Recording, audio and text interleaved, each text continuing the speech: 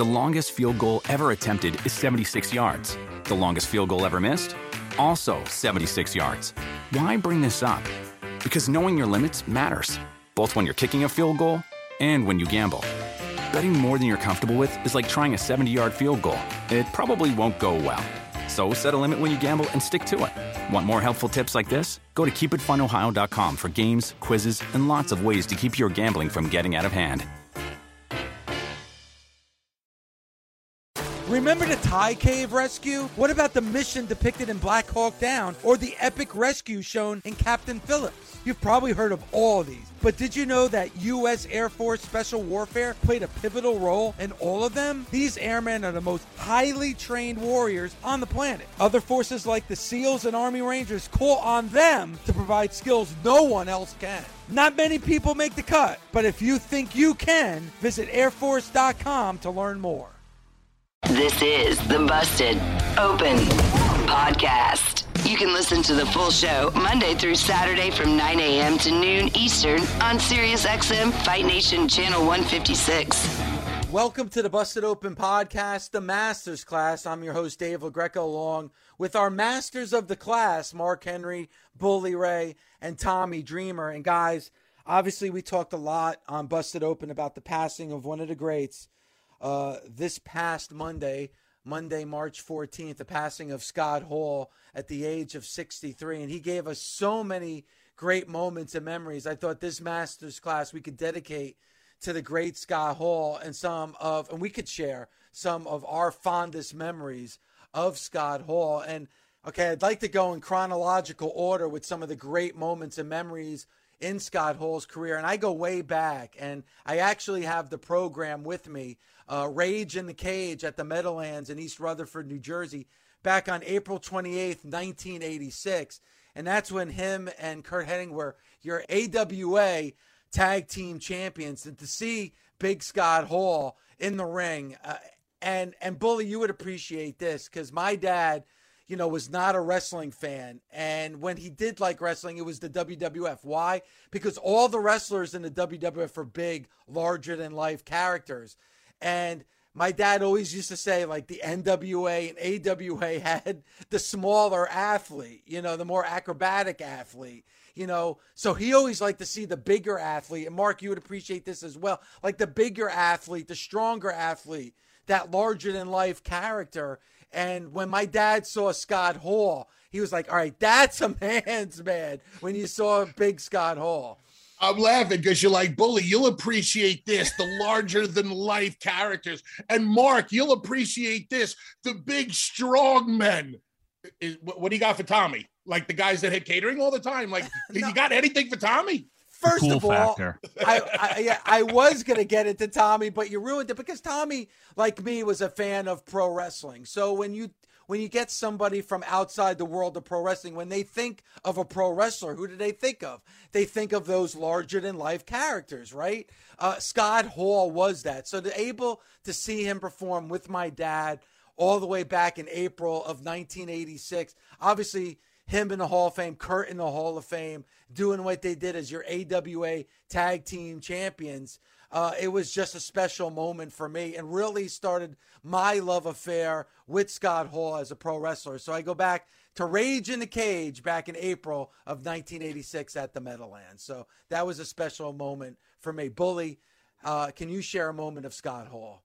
Talking about Curt Hennig and Scott Hall, I saw one of the Busted Open Nation fans post a picture on the old Twitter machine this past week of an autographed, I don't know if it was an 8x10 or just something right out of a magazine, might even be that magazine you're holding, of Curt and Scott Hall together. And I was like, wow. And they were very young. I was just really taken back by the picture to see those two together. When we decided to do a master's class about Scott Hall and Scott Hall memories or favorite matches or whatever, this for me, another no-brainer. It instantly hit.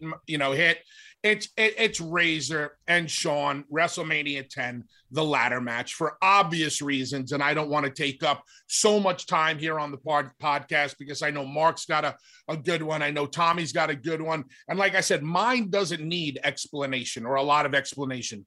Scott and Shawn set the bar for ladder matches. It wasn't the first ladder match we'd ever seen in professional wrestling, but it was by far the most memorable at that time, or up until that time, what these two guys were able to pull off, the work involved, the psychology of the match involved, the suspense that was involved. It was a great ladder match. And I know that the Hardys and Edge and Christian, before they had their first ladder match, kept Shawn and Razor's ladder match in mind when designing theirs. And I know that the three of us, the Dudleys, the Hardys, the Edge, and Christian, definitely kept that match in mind when we were putting together the first ever three-way ladder match at WrestleMania 2000 in Anaheim. So if you're listening to the Masters Class now and if you're a younger fan, or maybe you're an older fan and you never got a chance to see it, I encourage you. If you're a fan of ladder matches or TLC matches, but you may not have ever seen the one that put it on the map, go back to WrestleMania 10. Check out the WWE Network on Peacock. Go to WrestleMania 10 and check out the ladder match between Razor Ramon and Shawn Michaels. One of the things that you left out, Bully, was risk. I had seen ladder matches before, but the risk that they took in the ladder match scared me. It made me go, oh my God, stop. I don't like scary stuff already, but that was one of those things that it just, the risk factor made my heart beat real fast. So they created, I think, that element of risk in there as well. It was a game changer. Yeah, there was definitely things in there that you had never seen before. And when you go back and you take a look at, and tell me if you guys disagree, when you go back and you take a look at those risks or those bumps, I mean, it's like nothing compared to the crazy stuff that's going on today. I mean, I'll just bring you back a couple of weeks to Sammy Guevara hitting that springboard cutter on Cody.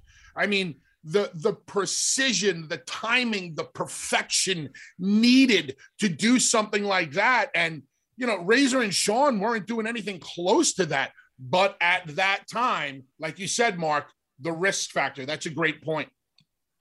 And it was being innovative with the ladder. I remember that as well. It's like, okay, how do you one up it? I know for myself, being involved in a lot of ladder matches during that time, or after ECW, it was, how do I up my game? And for you, Bully, I mean, it will live forever. You remember that gigantic ladder, because not only do you have to compete with cool innovation and spots, but it's also a big part of who's going to fall off the ladder. And not only did you guys pull out a bigger ladder, but then you took that massive Nestea plunge from the top to the floor.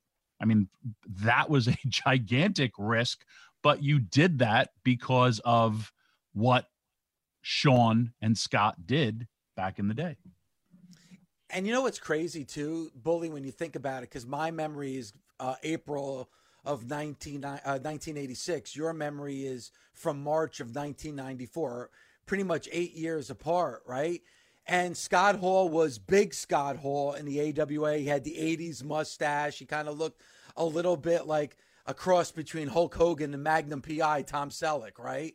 And then here he is 8 years later at a sold-out Madison Square Garden wrestling with Shawn Michaels in a ladder match, and he's Razor Ramon. Completely different character, completely different persona. Both were hugely over.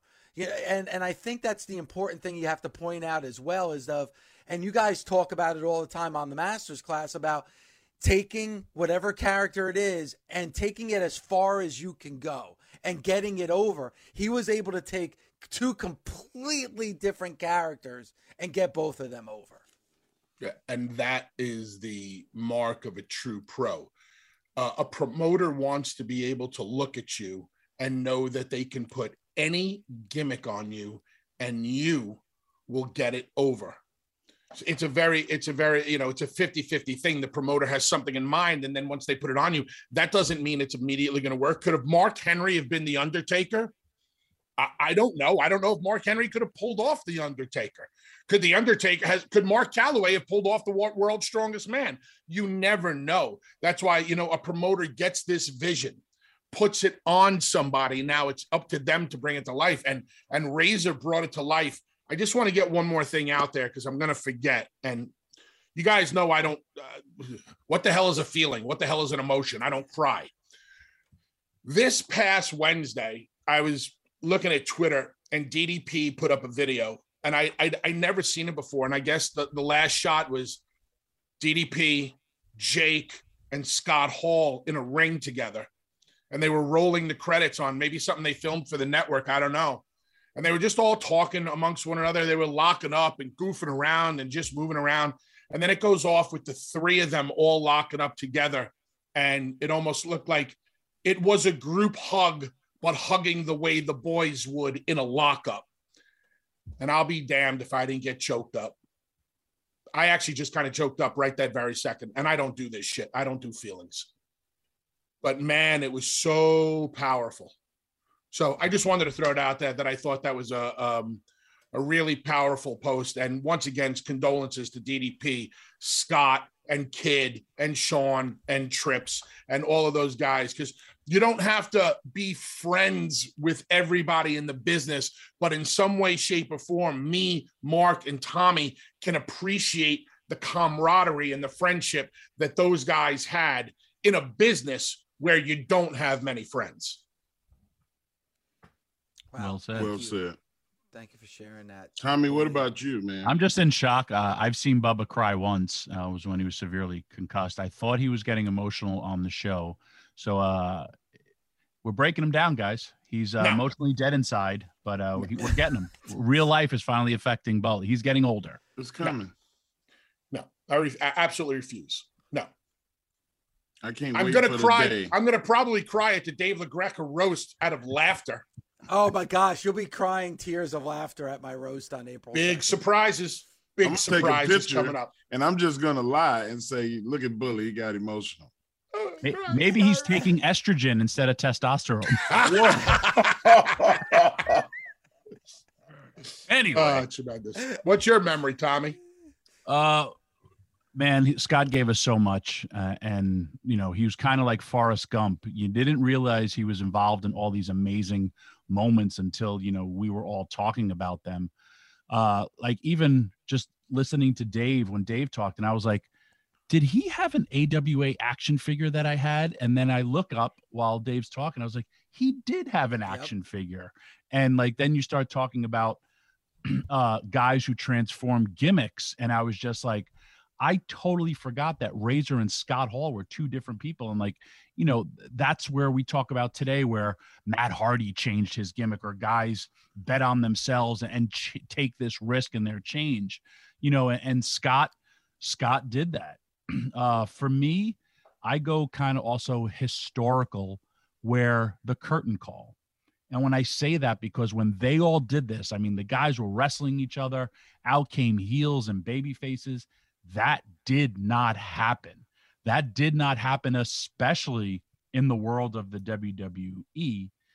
I mean, I would never, you and I were friends. We didn't like go, and if we were in the same place partying, you were on one side of the room, I was on the other.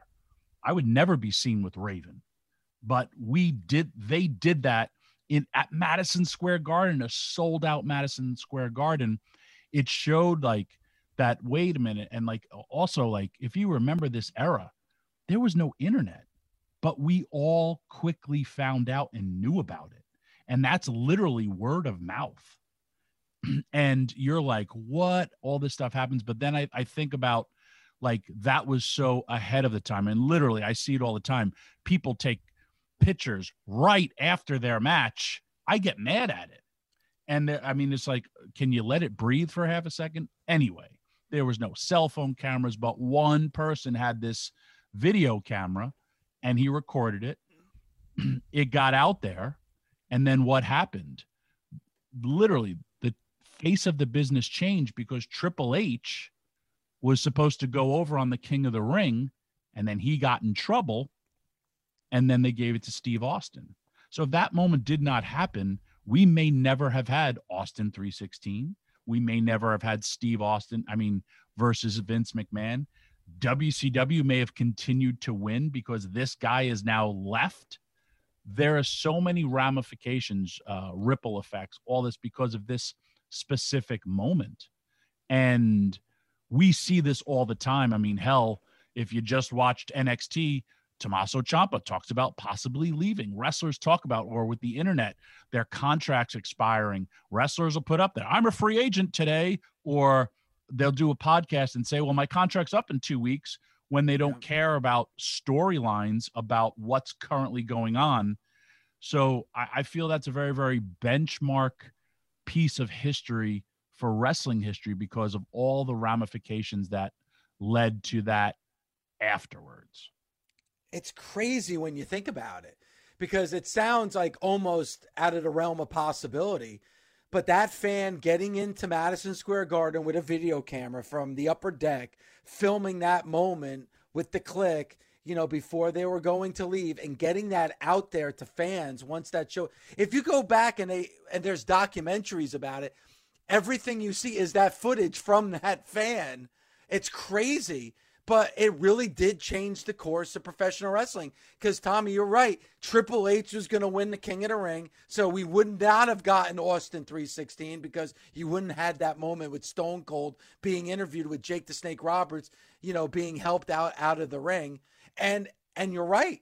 Maybe the Monday Night War would have went in a completely different, you know, maybe we would have our party, you know, in Texas for Starrcade instead of WrestleMania. You know, the big busted open Starrcade party in Texas. And it sounds crazy, but you never know.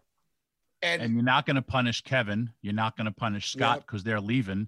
You're not going to punish Shawn. I'm sorry. Yeah, Shawn Michaels, because he's Shawn Michaels. So who's going to eat the brunt of all this? And they were all there, is Hunter.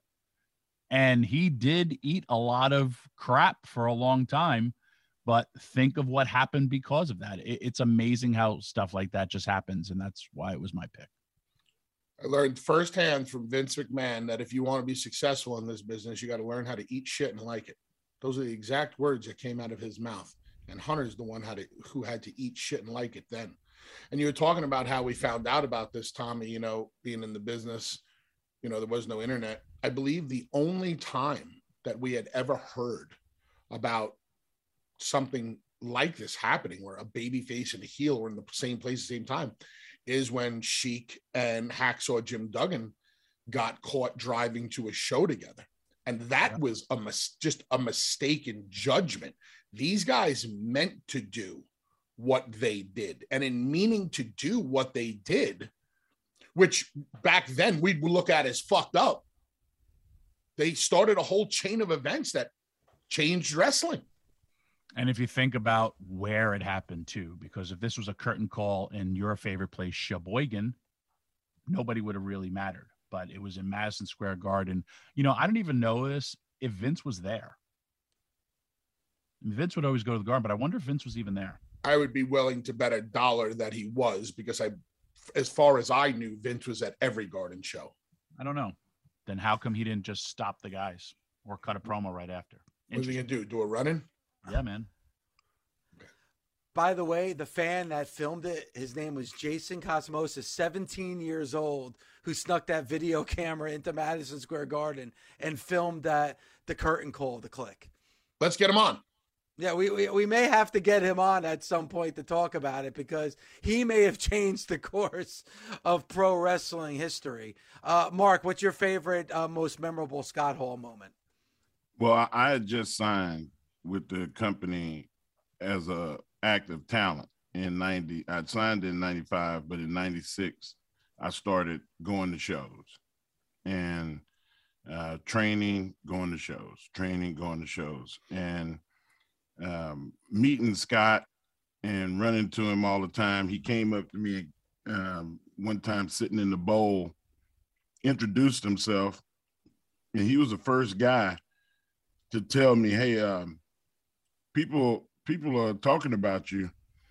You should go introduce yourself to everybody. Nobody had told me that before.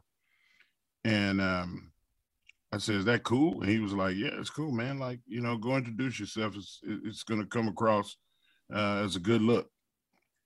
And I started going and introducing myself to everybody. And people had their preconceived ideas at that time because I had the first guaranteed contract in pro wrestling, and guys were furious. You know, there are guys that had wrestled for, 15, 20 years, and they had never made the money that I had signed for. And he was like, you gotta go and, kind of like introduce yourself to people and diffuse that situation. Ingratiate yourself. Yeah, he didn't have to like do that, but he did because he was a good brother. And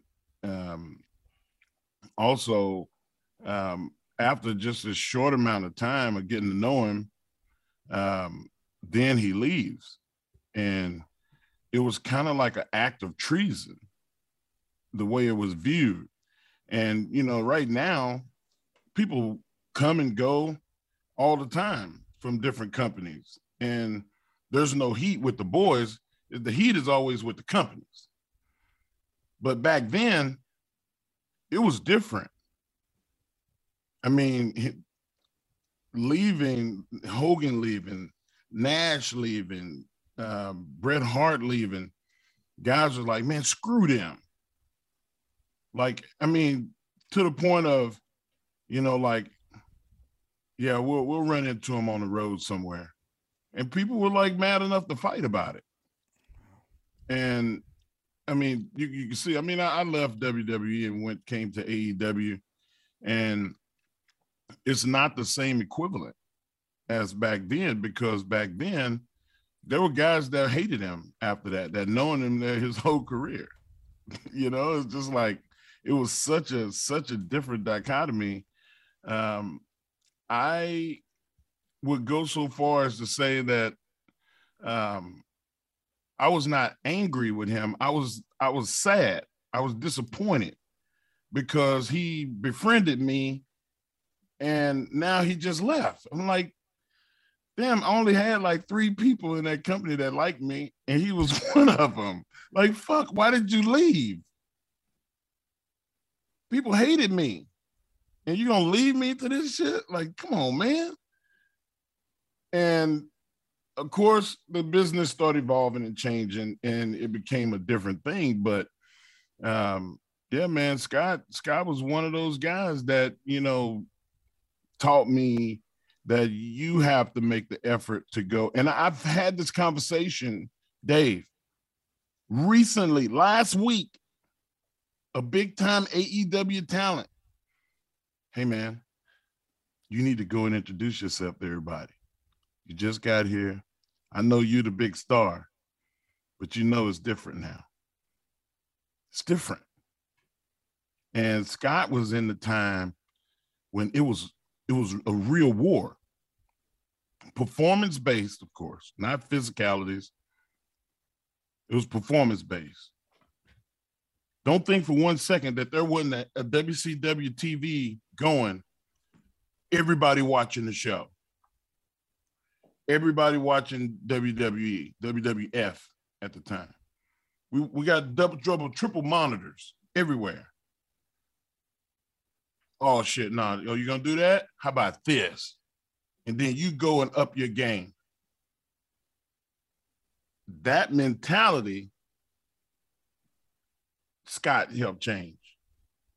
He did that. He helped the business acclimate to, you know what?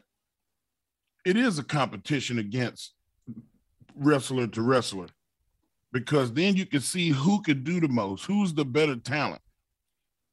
And hey, I appreciate him for it. For the sometimes the first guy to go and take that bullet makes it better for everybody else. And I hate that he's gone. I feel bad for his kids. But his kids should know that their dad did something for the wrestling industry that never happened before, and that they should, be proud of him. Talking about, you talked about the respect of the business, Mark, and introducing yourself. Sometimes on the Masters class, I think we get away from what this was originally supposed to be, and we get off on tangents or stories, which is totally fine because I know our listeners love it.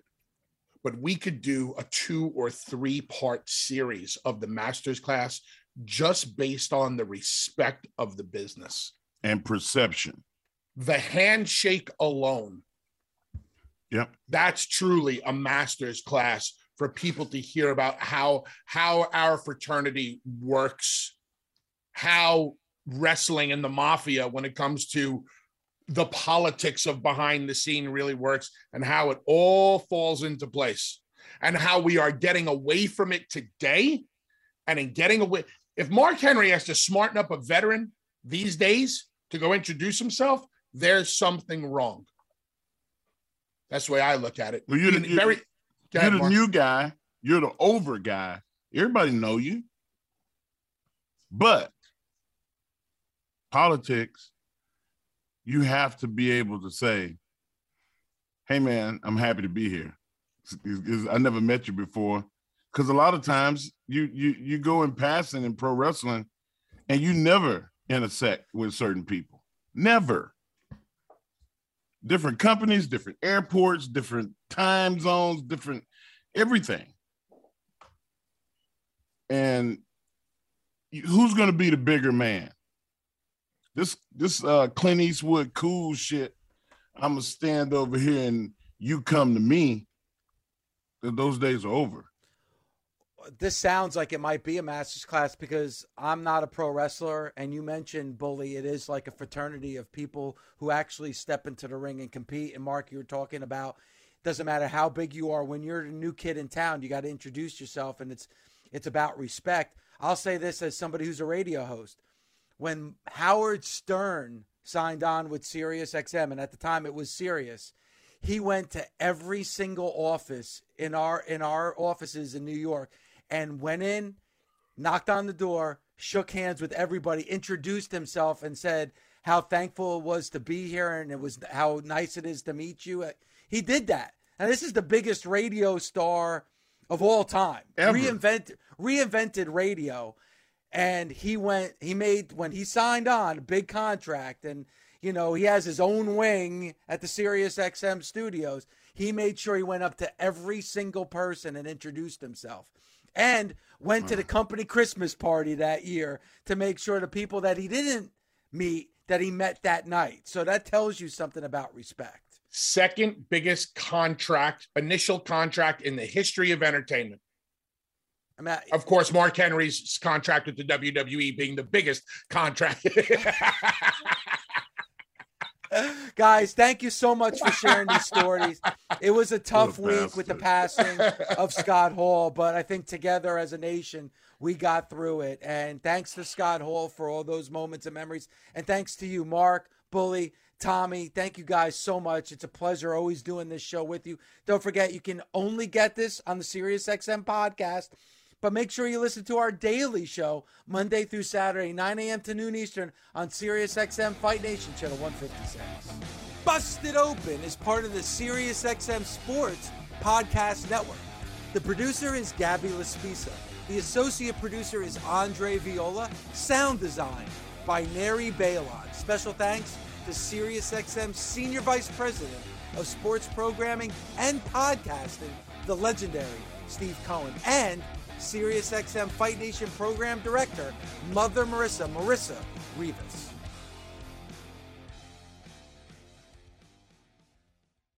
The longest field goal ever attempted is 76 yards. The longest field goal ever missed?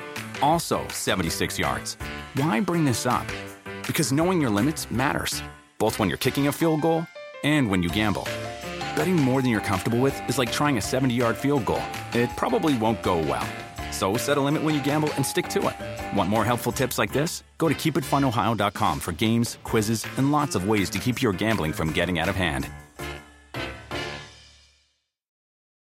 With the Wells Fargo Active Cash Credit Card, you can earn unlimited 2% cash rewards on purchases you want and purchases you need. That means you earn 2% cash rewards on what you want, like season tickets to watch your favorite team, and 2% cash rewards on what you need, like paying for parking. That's the beauty of the Active Cash Credit Card. It's ready when you are, with unlimited 2% cash rewards. The Wells Fargo Active Cash Credit Card. That's real life ready. Terms apply. Learn more at wellsfargo.com/activecash.